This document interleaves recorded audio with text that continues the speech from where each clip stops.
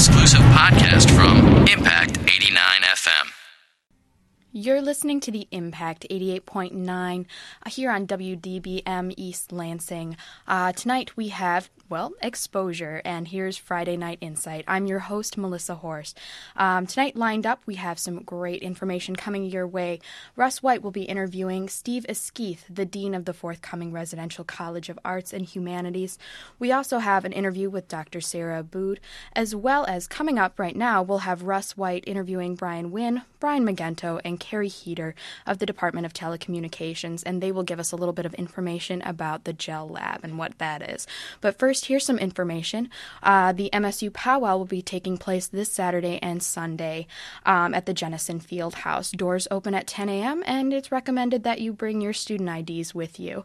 It looks like the grand entry will be taking place on Saturday from 1 p.m. and 6 p.m., and basically the grand entry is when all the dancers come in. And again on Sunday at noon, and it's a good opportunity. There's going to be food, music, drummers, dancing, as well as some vendors there. So the event's actually put on by NASA, which is the Native American Indigenous Student Organization, and that'll be taking place this weekend, Saturday and Sunday, at the Jennison Field House. Coming up right now, we've got MSU Today. Here's Russ White with the Department of Telecommunications here on your Impact 88.9 FM. This is MSU Today on Impact Radio. I'm Russ White. Today I'm at MSU's GEL Lab. I'm visiting with Brian Wynn, Brian McGurko, and Carrie Heater. All three are on the faculty in MSU's Department of Telecommunication, Information Studies, and Media. Wynn and McGurko co-direct the GEL Lab, and Heater is a principal investigator in the lab. They are all three involved in MSU's new Serious Games initiative as well. Brian Wynn, what is the GEL Lab? The GEL Lab is the Games for Entertainment and Learning Lab. It started in, fall of 2005. It's an association of faculty, graduate students, undergraduate students, all working on research and development projects surrounding video games. So expound on that a little bit more. Games for entertainment and learning, how are they different maybe from games for enjoyment like a Madden 07 or something? Well, we do look at traditional video games that you play for purely entertainment purposes, but one of our major thrusts is the games for learning component, so looking at using games for purposes other than just purely entertainment. So games that are still fun to play, but you get something out of them beyond just an enjoyable experience. I guess that's the distinction, too, right? Every game has to be fun. I didn't think about that. Nobody's going to play a boring game. So is the idea to, get people to learn as well as be entertained, or while they're entertained, through video games, correct? Well, certainly, yeah. Video games are, as a medium, have grown in importance in our society. People go to play games for enjoyment, of course. They have qualities that attract people. And they're a very engaging, interactive experience. So we can use them for purposes other than just entertainment. We can harness that interactive nature and use it for purposes of learning, for example. So we look at games that are already out there as well as create some? Definitely, yeah. We analyze games as well as create our own games. We've got a number of funded projects that we're working on, serious games. So serious games are how we sort of designate the state-of-the-art term for games for learning, games for health. Basically taking any sort of game and using it for purposes other than just entertainment. So can you give me one example of a game you've either analyzed or developed that you would call a game that was for learning? Well, one of the projects that we're working on now is basically taking a series of games that exercise different cognitive functions. So, the idea is as you age, you lose some of your cognitive abilities. So with games, it allows you to have new experiences, allows you to target certain cognitive functions and exercise them, just like you would go to the gym and exercise certain muscle groups and so forth. So that's an idea of fun games that you would play that have a very serious purpose. So summarize for me again sort of the mission of the GEL Lab, or why it exists. The GEL Lab exists basically as a home for faculty and graduate students doing work in the area of games. So any sort of project related to serious games, educational games, and so forth going on runs through the Gel Lab. Well, Brian, let's segue to you now, because part of what we have here, too, in the Gel Lab and telecom is the video game design specialization, right? I mean, tell us what that is.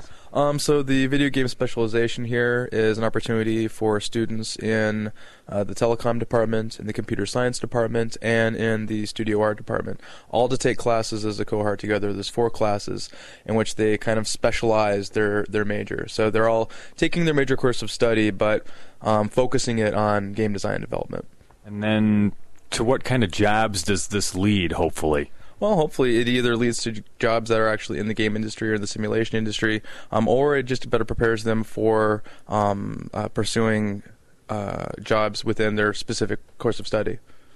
And how is it unfolding? I guess the first class will graduate this spring, but how is it going so far? All right, it's going great. We had about 15 students in the 3D games course last semester. We had 3 quality games come out of that course. Students had roughly 4 to 5 students in each teams. And this semester, they're working in a little bit larger teams on a whole semester-long project in the kind of senior design project course. That is the end of the game specialization.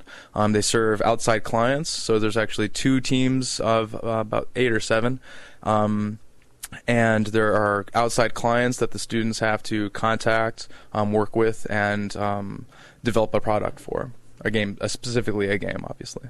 So you've kind of said it, but sum up the mission, if there is one, of the program. Well, the mission is to give students the opportunity to have a more in-depth experience in their specific major, whether it be studio art, computer science, or telecom, in something that they're passionate about, like video games. Carrie Heater is another member of the Gel Lab team and is involved in MSU's initiative to establish a course of study inside a master's degree in telecommunication, information studies, and media that focuses on serious games. Carrie, tell us more, please. Well, everybody knows that games are fun. At least good games are fun, but games are also powerful, and games impact the player. And serious games is about games and the power of games beyond just fun. So elaborate a little bit on what a serious game is. You started to. I was exploring the Nobel Peace Prize site, and I encountered a game by the American Red Cross called the Prisoner of War game. And this is an example of how playing the Geneva Convention is completely different than reading the Geneva Convention. So I had never actually read it before. I assumed that it was a 280-page document with many footnotes. And I was shocked as I got to, right before you play the game, you have the opportunity to read it. It's a couple of paragraphs. Okay, so that was a surprise. And I thought, okay, well, now I've got it. Then I went into the game. It's a very short game. And initially, you evaluate 8 individuals to determine whether or not they should be granted prisoner of war status, which I never realized was a good thing to be granted if you're, in the realm of, well, if you're going to be imprisoned, you'd rather anyway. So you apply what you've read, and it brings out nuances that hadn't occurred to you in simply reading it, because it brings out individual cases, and you think, oh, okay, now I understand it more deeply. Then they move you into running a prisoner of war camp, and that simply means responding to requests from prisoners, from the press, and from countries and publics, applying the Geneva Convention, and that too brings out nuances. And I realized after playing that 10-minute game that I had a completely different and deeper understanding of it than I had ever had. And that's just an example of how games impact the player in different ways, in role-play games and in different things. And it's an area that's just fascinating, right? Because it's not well understood yet. It's got some new territory in there. What is the impact of engagement, of attention, of the play factor, and how does knowledge interplay? When people play fun games right now, they learn. They just don't learn things that actually matter, and how else does it affect us? Anyway, so we are starting a serious game design master's program course of study, and serious games are even harder to make than fun games, because it brings together, you want accurate and meaningful content, you need the purposes to be there. There's all sorts of different theories. There's theories of learning, as you might understand. There's psychological theories, perception, persuasion, human-computer interaction, consumer behavior. So you need to not just know everything you need to know to design a good game, but you need all these other kinds of things, and you need research to make it better, and that kind of thing. So Michigan State University has many, many faculty working in this area to understand it better, to apply the power of it, to create games in a range of different areas. And we're looking for students who want to change the world with us, who want to explore this area. We're looking for students from a wide variety of backgrounds with a bachelor's degree in, could be computer science, could be art, but it could also be epidemiology or environmental science, in other words, content experts, or psychology or education. In other words, we want to get together people who are as fascinated by this as we are. And we are also bringing together industry advisors so that we're connected with the jobs and what the real world wants. And we will bring people to the point where we're exploring this space together. We're teaching you how to make serious games, how to understand the theory of it, how to do research, and doing many, many projects to come out and enter this area with a great background. So we are recruiting now. It's just starting up. The deadline for application is early April, and the very first batch of students will begin with us in fall. We have 20 faculty members from 11 departments, including museum studies and education and telecommunication information studies and media. So it will be very interdisciplinary, and the most important thing that you would have coming into this is a passionate interest. And the faculty are also fascinated by this, and our growing number of people from industry are eager for people to come. They want to help teach. They're going to do mini lectures. They're going to offer internships and things like that. And so together we will explore this space and change the world. So it will be, you will get very special attention. We will care about you. We will work with you. You will be with faculty from the GEL Lab who are creating things like cognitive games for nutrition education, games, fascinating questions, learning with the world how to make these, what impact they have. So how do people get more information about MSU's Serious Games initiative? You can start with the website, which is Serious Games, that's one word, .msu.edu.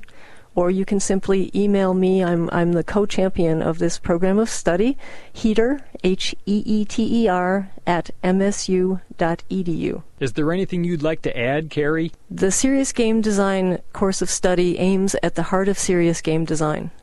So we go right at the center of game design, theory, and content. In our program, in the course of study, we will give everyone the common ground of how to design serious games, some of the pieces of theories and things.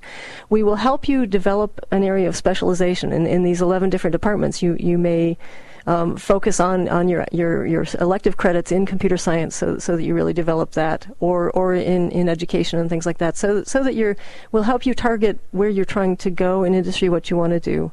And you're right, you come here because you see the power and the fun of games, and you want to do more. Maybe you even have an undergraduate specialization completed in game design, and you think, what's next? Do I want to go to electronic arts and just work on huge teams of fun games, or do I want to take this and do even more in the world? Do I want to make people more aware of what they can do to help the environment?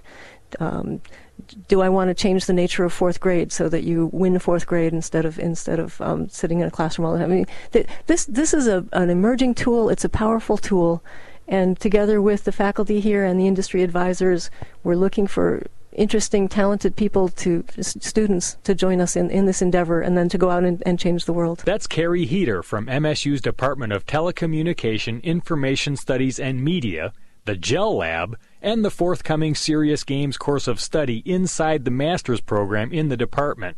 You also heard from Assistant Professors Brian Wynn and Brian McGurko, who are also involved in the GEL Lab and Serious Games course of study. For more information on the Games for Entertainment and Learning Lab on the web, you can visit GEL, that's GEL, gel.msu.edu. And for more information on the Serious Games initiative, that site is Serious Games, one word, seriousgames.msu.edu. And for more MSU Today, please visit us on the web at msutoday.com. I'm Russ White for MSU Today on Impact Radio from Michigan State University. You're listening to Exposure on 88.9 The Impact. Attention shoppers, if anyone is missing a rather plump set of love handles, please come to the customer service counter and claim them.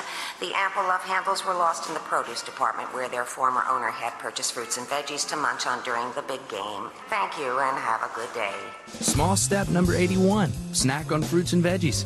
It's just one of the many small steps you can take to get healthy. Learn more at www.smallstep.gov. A public service announcement brought to you by the U.S. Department of Health and Human Services and the Ad Council. For more variety than you'll hear on any other station, listen to the Impact Primetime, where you can find a different specialty show every night of the week. Saturday nights from 8 p.m. until 2 a.m., tune into the Cultural Vibe to hear the best in both local and national hip-hop, plus live mixing on the ones and twos. Only on Impact Primetime. You're listening to Exposure on 88.9 The Impact. Phone lines are open at 432-3893. And now, back to Exposure. This is MSU Today on Impact Radio. I'm Russ White. Dr. Sarah Abood is coordinator for student programs in MSU's College of Veterinary Medicine and an assistant professor in the Small Animal Teaching Hospital. Her specialty is small animal nutrition. That mostly means dogs and cats. And what they eat, what they're eating when they're healthy, and how I also help their owners manage problems when they're not so healthy. When they're sick in the hospital, I consult with our veterinarians here on staff and the students, and I'm teaching students about nutrition for pets. Welcome to MSU Today, Dr. Abood. So what are some of the issues in pet nutrition today? One of the biggest issues in pet nutrition these days is obesity. Depending on who you read, there are anywhere from 20 to 40% of dogs and cats in the United States that are considered overweight or obese. That's a major nutrition problem.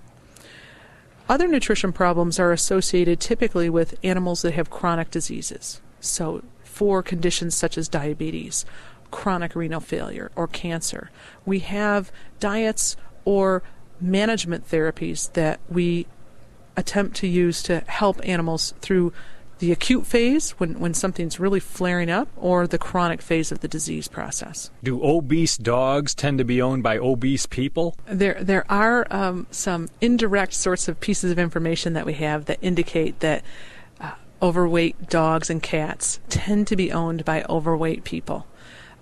So some of it is our sedentary lifestyles.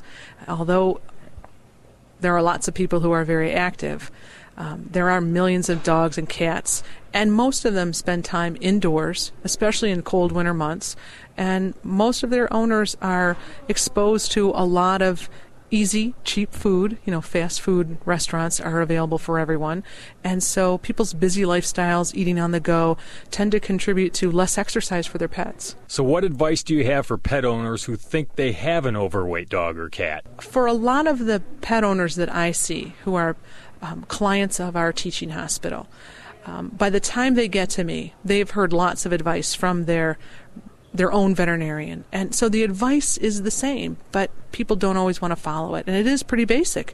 Ingest fewer calories than you burn, or burn more calories to try to lose weight. So for our pets, what can we do? I mean, as animal owners, we're in control of the food that they eat and the exercise that they get. So we need to do simple things like use a measuring cup to portion out their food. If we're free choice feeding them, if we're filling up the food bowl, and we're not really understanding how many calories that they need, they're at more risk for obesity, especially if they're a breed of dog or cat that's more prone to obesity. And you might ask, well, what are some of those breeds? And actually, more and more, there are a lot of them, but some of the breeds are Labradors, Golden Retrievers, and Beagles. And it won't surprise you that those are some of the most popular breeds. So people have popular pets. People tend to overfeed themselves, not exercise as much. We tend to do that with our favorite pets. Those are some breeds that over time have become genetically predisposed to obesity. So portioning out their food, understanding for their body weight and their age and their activity level, how many calories actually do they need a day? Most owners would be very surprised to realize that their pets need very little in terms of volume of food. And that's because the pet food companies have taken all the work out of it for us. So foods are very energy dense, and foods that are marketed as complete and balanced for a young growing animal or an adult have all that animal needs. We don't really need to supplement anything else. And when we come along and add in lots of commercial treats and snacks or people food right from the table or from the fridge or from the counter, we're adding calories and we don't even often know how much. So minimizing treats or choosing low-calorie, no-calorie kinds of treats is always something that pet owners can talk to their veterinarians about. And the question they should ask is, how can I feed low-calorie, no-calorie treats? What are some good recommendations? People might be surprised to know that depending on the size of the dog treat, commercial dog treats can range anywhere from 10 calories a piece to over 300 calories a piece. And if you're a dog that only weighs 20 or 40 pounds, a couple of 40 or 50 calorie treats can really add up over time. So that lends itself to this overweight or this obese condition. Cat treats, on the other hand, no matter who's making them, always tend to be in between 2 to 4 calories a piece, because cats have about the same mouth structure, mouth size, and so the calorie or the kibble size of the treat, the shape of the treat, does not need to be big for a big cat versus a small cat. Measuring the food, reducing calories in the treats that people give, and portioning those out, and then increasing exercise. Those are exercise or activity. Those are the 3 big things that folks can do to maintain a good weight in their pet. And how do you do that in the winter months? Sometimes people say, well, my dog or my cat, they've never been a big exerciser, right? And so you stop thinking about it as exercise, like, oh gosh, I've got to walk the dog for half a mile out in the cold weather. You think more about it in terms of, I'm going to increase their activity. How could I do that? For animals in which I'm actually trying to help them lose a little bit of weight, I'll coach the owner on thinking about, let's put the calories in different places around the house so the animal actually has to work for their food. So stop putting it all in the bowl and making it available to them all the time. If they've got stairs in the house, you can throw some up the stairs or down the stairs and let the animal go after it. Or if you're trying to teach a dog some obedience tricks or just good manners, always using a piece of their food, not an extra commercial treat, but kibble from their bowl. Use that as the treat to teach them to sit, stay, come, down, shake a paw, that kind of stuff. A little bit harder to do in cats to actually get them to exercise. So looking at all the kinds of toys that people use to keep cats stimulated is a thing that people can focus on. One of the activities that people can do is go to the store or look at websites, see what things are available. Laser lights that you can flash on the wall, long fishing poles with little feathers hanging off of them. Lots of cats love those kinds of things to play. Can you summarize all that advice then, please, Dr. Abood? Some of the key things that owners can do to help keep their animals lean are to measure out an exact amount of food for the animal each day and pay attention to the amount of treats so that they're limited. And also pay attention to making sure that the treats that are given don't have a high number of calories. Another thing that people can do is look for ways to increase their pet's activity on a daily basis. If that's not with toys, then maybe it's just with movement. Taking animals outside on a leash to go to the bathroom, be it a dog. Some cats like to be walked if they've got a harness on as opposed to a collar around their neck. If owners don't know, then they can try to borrow a harness maybe from their veterinarian or a leash from their veterinarian, take it home for a few days, see if it'll work. How do you know how much exercise or activity your pet needs? We start, to try to help owners nail down, well, how much does my animal need? We start with trying to figure out, first of all, for an animal of their size, what's their basic resting energy needs? And then through a thorough diet history, we find out where are all the calories coming from. And we try to match that up. And if there are way more calories than what the animal would need and the animal's overweight, we know that we have to start with decreasing where all the calories come from. But at the same time, we ask the owner not only to keep a food diary, but we ask them to keep an exercise diary or an activity diary. And if we find out the animal's just not even getting 5 or 10 minutes of exercise or activity a day, we ask the owner to try to ramp that up by a minute or two. So typical 40 or 50-pound dogs, they should be walked on a regular basis, once or twice a day. For some people, if they have a very small space in which they can walk, that might mean walking the same space, perhaps around the yard several times. For other people who have access to a half-a-mile walk or a mile walk, that's reasonable.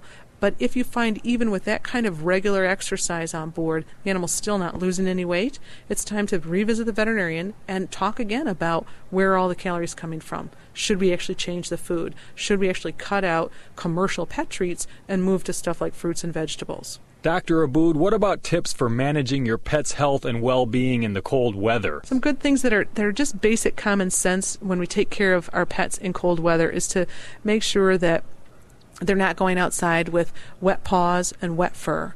And if they have been out on a walk and they're coming back in and their feet are wet, to make sure that they're dried thoroughly. Sometimes people like to put boots on their pet's paws when they go out for walks, and many veterinarians will recommend this, especially if the individual animal is prone to getting their paw pads broken open or frozen, or if they have sensitive paw pads and sensitive fur. Many dogs do really well with an outside sort of a sweater or some covering, but if they're a heavy-coated animal, they don't need that. So it's paying attention to making sure that if animals do enjoy being outside, they always have some kind of shelter. For some dogs, that might be an actual dog house, or I want to say a lean-to, something that is partially open, partially closed, but even if there's some straw on the floor or a blanket, somewhere where they could generate some warmth would be important. And then also the other thing is just the amount of time. So there's a general recommendation for people that if they're outside with their pets and they're starting to get cold, their extremities are cold, they know they need to move inside, their pets do too. If they start to shiver, their pets are probably cold. It's that same sort of common sense of like you're a parent and you have a small an infant, right? What kind of blankets, what kind of exposure should you have for your infant? Well, if you're hot or you're cold, the infant should be appropriately covered too. So, if I had to wrap that up, I'd say that making sure, common sense wise, it's making sure that your animals are not exposed to cold elements for prolonged periods of time. Just like we would go out in the cold weather with appropriate covering, we may need to do that for dogs, especially some small dogs, be that sweaters or boots. And we want to make sure that if they're out and they're exposed to wet elements in any way, slush or rain or snow, that when they come in they're thoroughly dried. The other thing to think about is animals that stay inside during cold weather. We often crank up the heat in our homes, and we want to make sure that cats and small dogs that like to be near heat vents and heat sources have appropriate padding so that they're not burning themselves.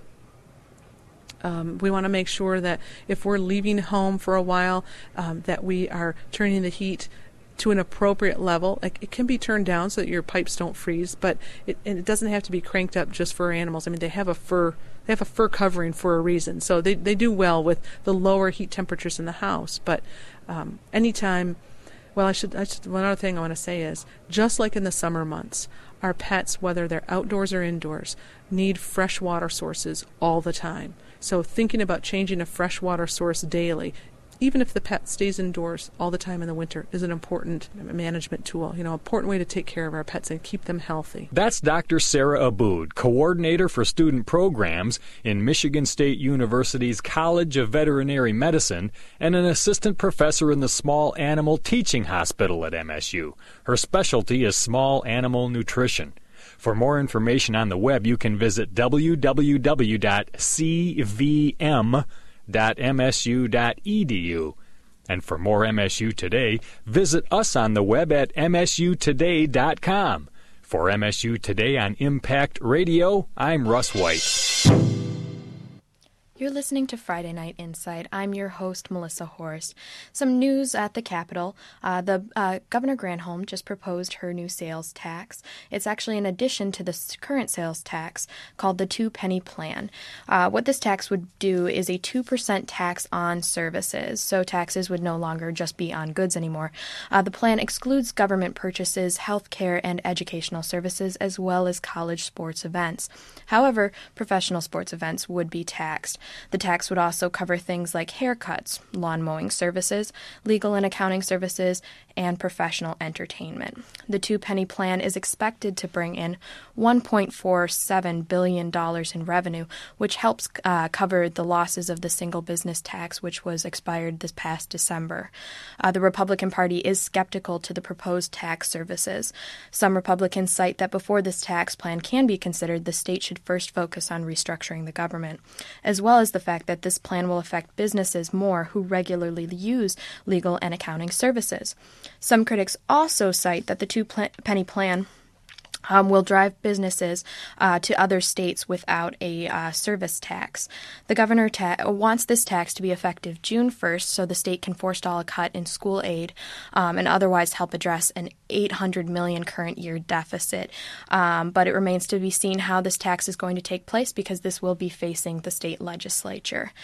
Coming up next on Friday Night Insight, we've got Russ White with an interview with Steve Askeith, who's the dean of the forthcoming Residential College of Arts and Humanities, here on your Impact 88.9 FM. This is MSU Today on Impact Radio. I'm Russ White. Today I'm visiting with Steve Askeith, who's the dean of MSU's forthcoming Residential College in the Arts and Humanities. It's called the Residential College in the Arts and Humanities. And what that means is two things. One, a residential college is a place where students have their classes. It's where they have their rooms, where they live, where they eat. It has its own dining facilities, and also where the faculty have their offices and where they have their classrooms and workshops and seminar rooms and public performing spaces. It's an all-purpose facility for living and learning. That's the residence part of the residential college. The arts and humanities part is also inclusive. What it means is that students will be studying the visual and performing arts. They'll be studying history. They'll be studying various cultures and have immersion activities in world languages. They'll be debating ethical issues that cut across cultures and cut across time. They'll be involved in their own performances. They'll be involved in their own gallery exhibitions. So it'll be both a place where they study and where they present their own work and creative activities to other people. It'll also be open to the rest of the university. It won't be a cocoon. It won't be an insular program. It'll be a place where the doors swing both ways and the windows are always open. We want to invite community partners. We want to invite other programs and departments, students who are not majors in the residential college. So we see a lot of opportunities for partnering, for collaborating, and for generating new activities in the arts and humanities. People may be familiar with existing residential colleges at MSU. James Madison and Lyman Briggs are very well known. Similar or compare, talk about how they're the same or different? Mm-hmm.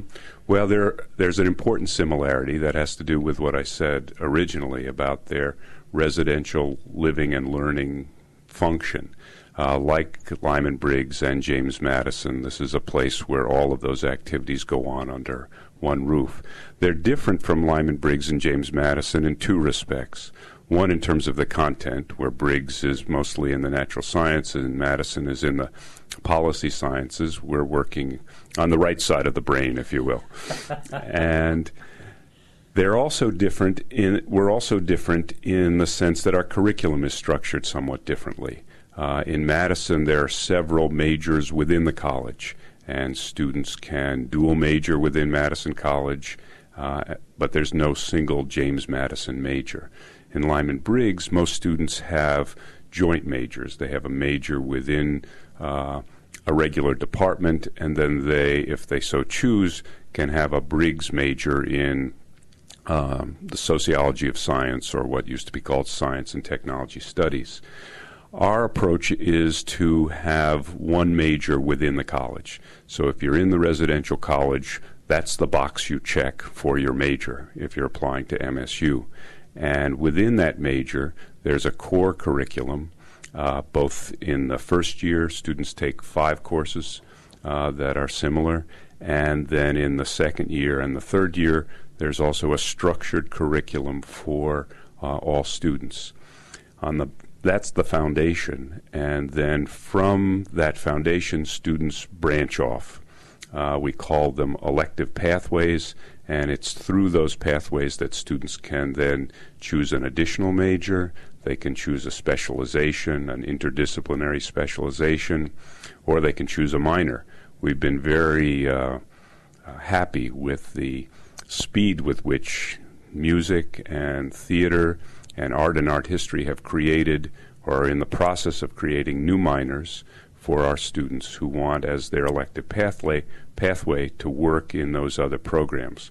So we have a core curriculum, one major, and then 5 or 6 elective pathways that connect students to these other programs on campus. You might say it's a combination of the Madison model and the Briggs model, right? We have one major, unlike the 4 or 5 majors in Madison, but we have a core curriculum, as Madison does, which extends up beyond the first year. Like Briggs, we're connected to other programs in a very systematic way through our elective pathways, but we have only one major rather than the multiple majors that Briggs students would have. This is MSU Today on Impact Radio. I'm Russ White, visiting with Steve Esquith, who is the dean of MSU's new, coming, not quite online, residential college in the arts and humanities. And I'm curious, Steve, take us back a little bit. How did MSU see the need for this, and sort of talk about its place in sort of modern education? Because isn't the liberal arts degree sort of on its way back? But I guess a little bit about how this fits in with Boldness by Design and just, the World Grant and those kinds of things. Right. I think that you're right. There is a sense in which liberal education and the collegiate experience is coming back. Students, undergraduate students who pay tuition at MSU are concerned about what kinds of opportunities do we have at MSU for exciting new undergraduate initiatives. Boldness by Design is committed at the very top of the list of its commitments to enhancing the undergraduate student experience. The new residential college, I think, is the leading edge of that enhancement of the undergraduate experience at MSU, and our goal is to be a kind of catalyst for undergraduate education across the board. We'll be collaborating with the other residential colleges in a variety of different programs that have already received external funding from the Association of American Colleges and Universities. We'll be collaborating, as I said, with music and art and theater in new degree programs. Where did this all come from? I think it came from, one, the students' desire to see the liberal arts be on a par with the natural sciences and the social sciences, and also the vision of President Simon, who was the one who said, I'd like to find a way to provide our undergraduate students who are interested in the performing arts and visual arts and history, in ethics and literature and creative writing, to have the same kind of residential living learning experience. We know that that's where students learn best, where they have contact with faculty, where they have small classes, where they have opportunities to generate new ideas. Cognitive scientists have told us that you remember and you understand best when you generate ideas. And the only way for students to be generating ideas and testing out their own views is in a context in which there is that kind of interaction with faculty and those kinds of opportunities for creative activity by students. Let's talk some nuts and bolts. Where will it be? sort of how many students are you looking to have in the program? I assume you're admitting some now, hiring faculty, just sort of an update. Well, that's a good question. It's right between the Snyder Residence Hall and the Phillips Residence Hall, which is over on the east side of campus, just off of Bogue Street. Those two residence halls are being remodeled this year, so students weren't living in the residence halls, so we'll have spanking new dorm rooms, as they used to call them. And between the two dorm rooms is the new structure, which goes down several floors and goes up 3 floors. It has a large multi-purpose performing space. It has music practice rooms. It has creative arts workshops. It has a gallery overlooking a 2-story atrium where the dining facility will be. We want and we believe the college will be a vibrant place. We're in the process now of both admitting students and hiring faculty. The admissions office has been very aggressive in terms of getting the word out and working with us, as have the admissions officers in Lyman Briggs and James Madison. We have over 150 applications to the college at this point, and the admissions office has processed approximately 100 admissions. So now the next step is to kind of move those folks who've been admitted here to MSU and have them participate in the early orientation program in the summer, build their major, and come in the fall. Our goal is to have 125 to 150 new students here in the fall. A few of those will be transfer students, but the vast majority will be students new to MSU. The faculty is being hired at this moment as well. We have faculty in history, faculty in art, faculty in world languages, faculty in the study of culture and anthropology and sociology, and we're working with art and music and theater again to hire people in those areas who would participate both in the college and in those departments. We also have a grant from the MSU Graduate School to hire 10 graduate fellows, doctoral students, who will work as mentors and tutors with undergraduates in the program. These are graduate students in digital writing and rhetoric, graduate students in history, graduate students in French, classics, Italian, and less commonly taught languages.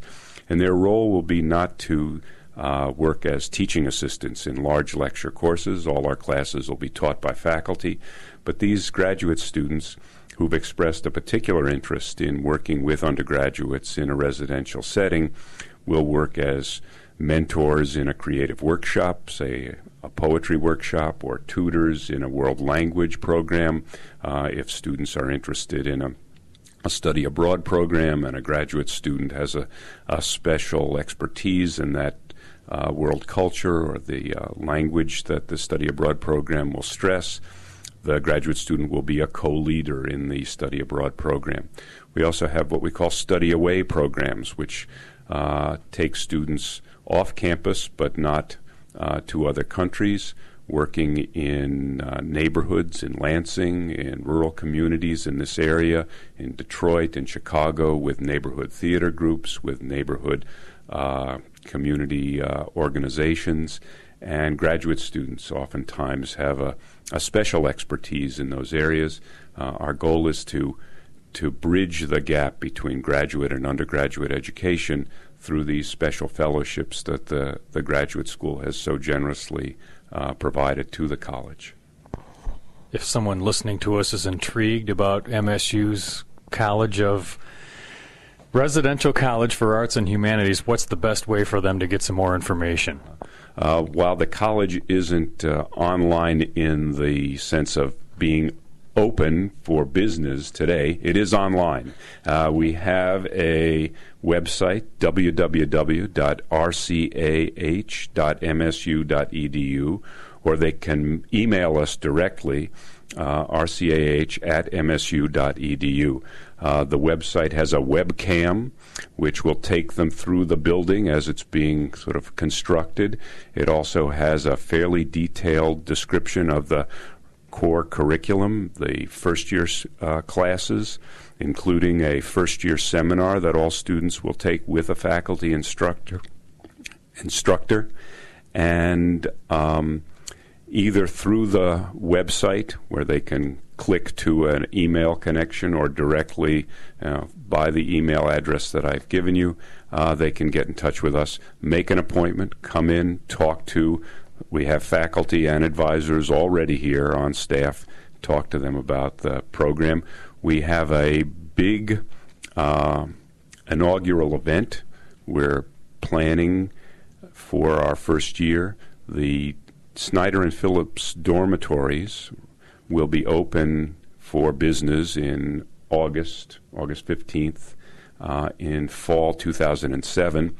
In January 2008 will be the gala inaugural opening for the college facilities in that complex, and we're working with the Wharton Center and the School of Music and Art and Theater to bring in some top-notch talent and engage the students in the process too. So we want the inaugural to have student involvement. That's why we're not going to perform it for students in August, but we're going to perform it with students in January. And our headliner will probably be members of the Alvin Ailey Dance Theater, who will be with us here in Wharton in January, and will be coming over to the residential college to lead us in an inaugural event.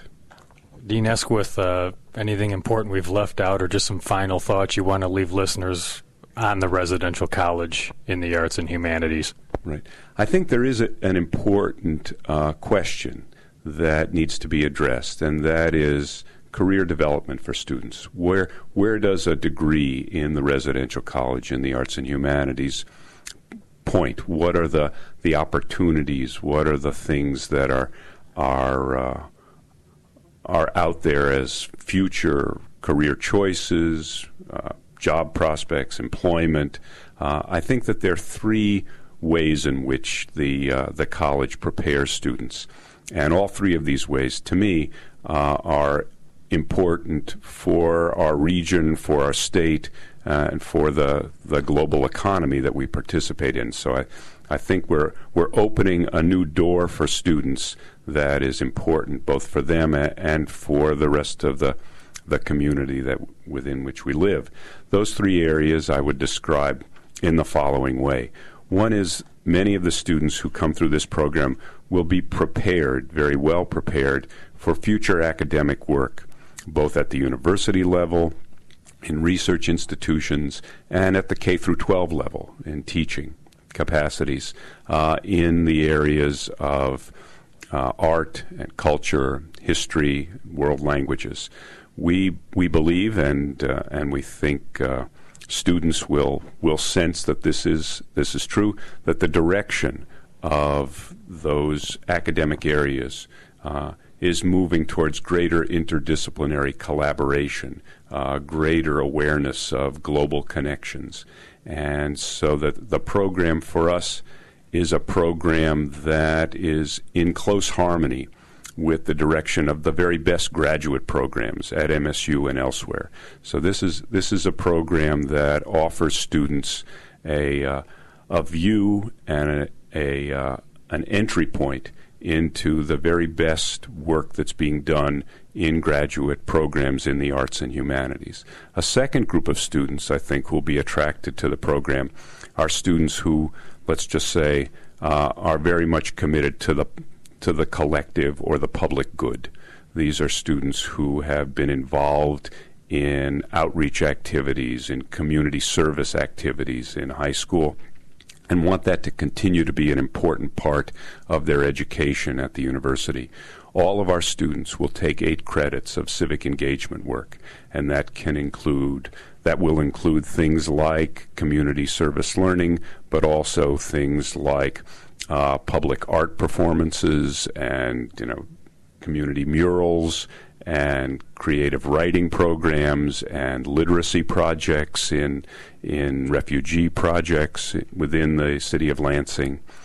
So I think students who are committed to activism in that sense, in a very general sense, will find that this college is a good preparation for a career in those areas, whether it's local or global or both. The third group of students, I think, are students, I referred to the right side of the brain before, are students who find pleasure and satisfaction in the moment, in the performing arts, whether they be the visual arts or installation arts or theater and dance in a more conventional sense. Many of our students who come to MSU have had that kind of experience in high school, but for one reason or another, they've decided that majoring in those performance areas is not all that they want to do as college students. To really commit yourself to, piano performance or a choral ensemble major is very time-consuming, and it has to be in order to achieve the kind of proficiency one needs to have a career in those areas. But many other students want to have that as part of their education and also major in other areas, major in social work, major in criminal justice, major in a world language. And for those students, I think we provide that kind of blend of performance and other academic experiences so that they can go on, possibly in education, but also working for a local community theater, founding a new community theater company and being the manager of the company, or helping to build a new museum in a small rural community, or working in a major metropolitan area, as a arts and culture organizer. So we think that we provide those students with opportunities in terms of career. Let me use a metaphor to sort of end that pitch. I think students in the arts and humanities ought to think of their life after college as rock climbing, not climbing a ladder. Right? That there aren't too many career ladders left. And this isn't true just for the arts and humanities. It's true in the sciences, the natural sciences, and the social sciences. There aren't single career ladders where one starts at the bottom and simply climbs straight to the top. You need a kind of agility and a field of vision that's much broader, and the kind of stamina that rock climbing takes. If you've done some rock climbing, you know it's exhausting. It's also very gratifying. And so our goal is to educate rock climbers in the arts and humanities, people who will have that kind of exhilaration and spirit of discovery as they pull up over the top. And we think that the residential college is not just a college where you can enjoy your 4 years and then try to figure out what am I going to do for a living, but rather build the strength and stamina and skills and agility to pursue that a future career as a rock climber. Well said, sir. Steve Esquith is Dean of Michigan State University's Residential College in the Arts and Humanities. And again, for a lot more information online, it's rcah.msu.edu. And I'm Russ White for MSU Today on Impact Radio. You're listening to Friday Night Insight. I'm your host, Melissa Horse. Black History Month is this month. It was actually established in 1976 by the Association for the Study of Afro-American Life. Black History Month is actually an extension of Black History Week, established in 1926 by Carter G. Woodson. Black History Month provides a showcase of notable African Americans throughout history, including George Washington Carver, Martin Luther King, Billie Holiday. There's also some firsts, such as Thomas L. Jennings was the first African American to receive a patent in 1821. It was a patent for a dry cleaning process. On the female side, Judy W. Reed was the first African American woman to receive a patent in 1884 for a hand-operated machine used to knead and roll dough. To find out more information about Black History Month, you can check out www.biography.com/Black History. There's also some events taking place around campus. Multicultural Heroes Hall of Fame case competition will be taking place Wednesday, February 21st. The theme is Passing the Torch of Justice.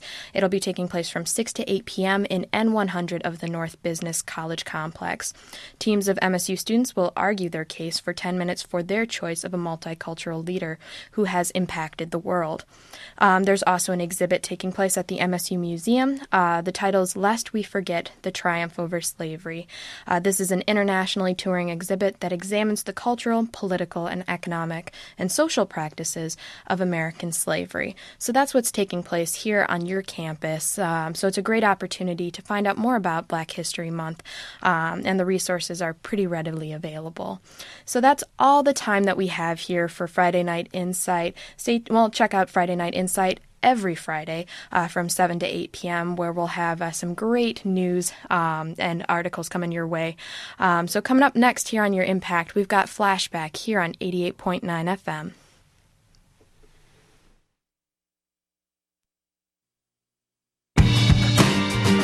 Thanks for listening to this evening's Exposure, only on 88.9 The Impact.